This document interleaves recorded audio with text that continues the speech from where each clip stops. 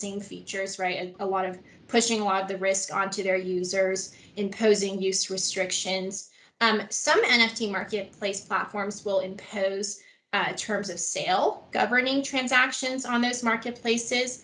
And in other cases, the marketplace may not do so. So in the example of OpenSea, that's an example of NFT marketplace that does not have very prescriptive terms for governing the sale of an NFT. And so in those cases, if you're a seller on the platform and you're not including additional terms of sale, as Andy showed you that we had done with our NFT, then that could be a gap in the governing legal terms for the purchase of your NFT. Another variation that we've seen in NFT marketplace terms of service is around IP rights.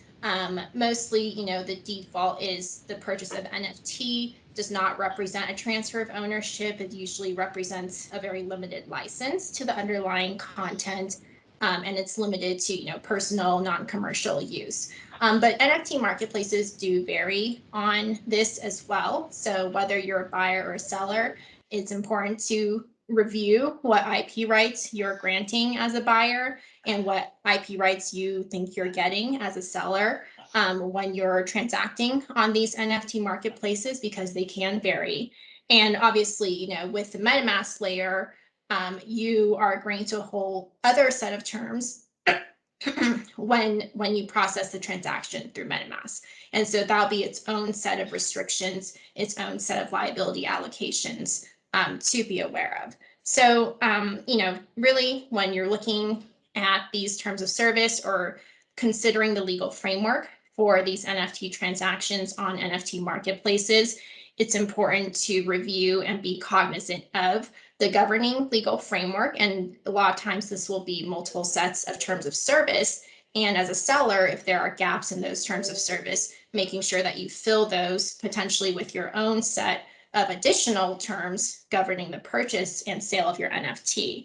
And another last point I'll make here is, if you're using contractors to go out there, maybe design an NFT drop on OpenSea for you, or work with one of these platform providers to design an NFT program, a lot of times those contractors will be deemed your agent. So if the contractor is just they're creating an account, you likely will be deemed to have agreed to these terms as is without ever knowing it. So it's really important to be aware of what legal framework you're agreeing to, even though, the process is so digitalized and virtual that it's very easy to not be aware of, nothing's ever put under your nose. Like, you don't receive documents or papers. So it's very easy to go through the process without, knowing what you're agreeing to. So yeah. Andy, back to you. Thank you. Okay, so jumping right back into the process here, as we continue, we've now created the NFT, and you can see here that now it is in my account. You can see the description that we included is actually listed there. Scrolling down, we included the description of the Foley and Lardner core values. There are the properties we talked about before. And as scrolling down, you can see here that there's a history at the bottom of the NFT. So as we go through the process, you'll be able to see every transaction that's happened with this NFT, and clicking on each of the links in there will take you to a place on basically a history of the transaction on the blockchain that you can actually go and see. So right here, you'll see this, there's a contract address associated with this NFT.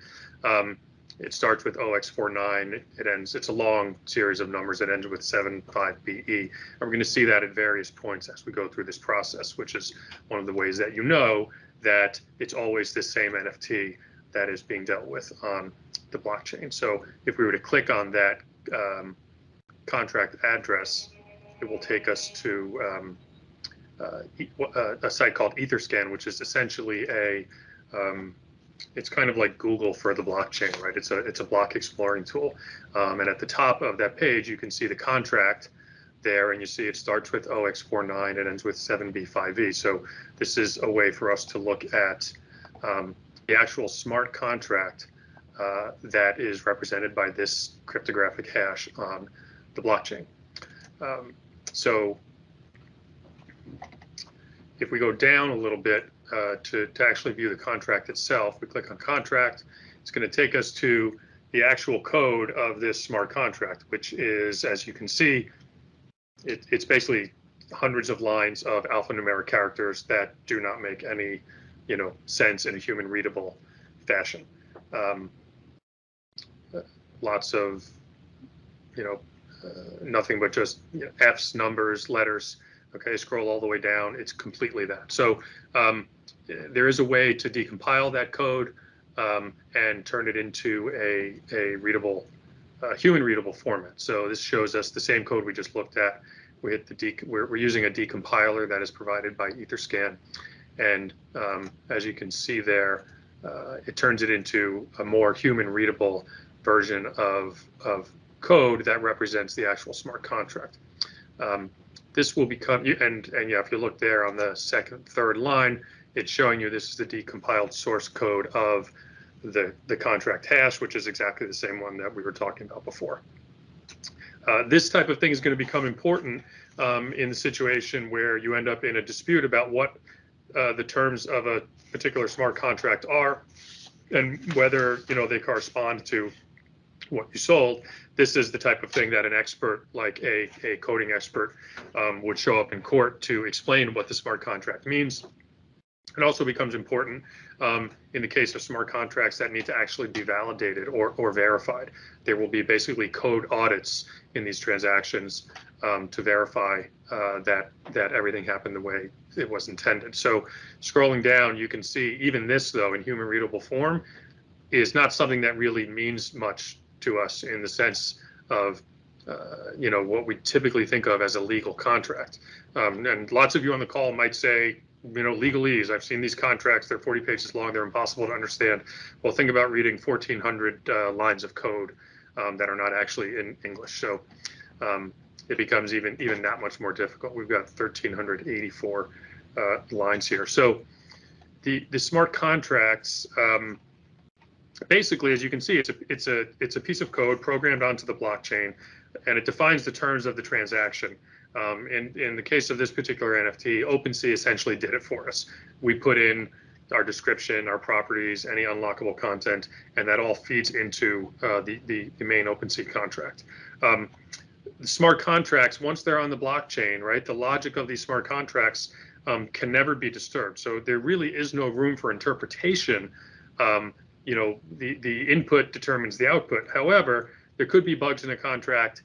The contract could say or do something that's different than what the description was or what was actually marketed and sold. So there are some instances like that where we're going to, I think, in the future see litigation and or legislation about how these things are interpreted and should be used. The smart contract is basically, there can be functionality built into it. It might end up, imagine company shares, for example, shares of a corporation being tokenized. Things like shareholder voting or dividends and distributions could be accomplished directly through the NFT and through the blockchain.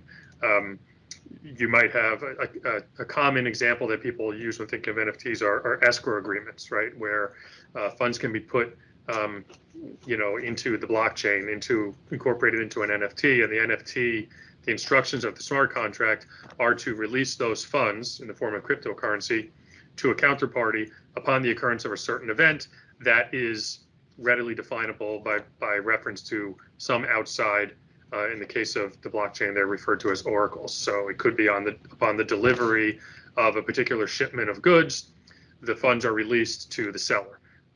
So those types of things are the type of functionality that we're going to see showing up in NFTs, I think, more and more. Again, right now we hear about it more from the perspective of art and music, but we're going to see more functional aspects.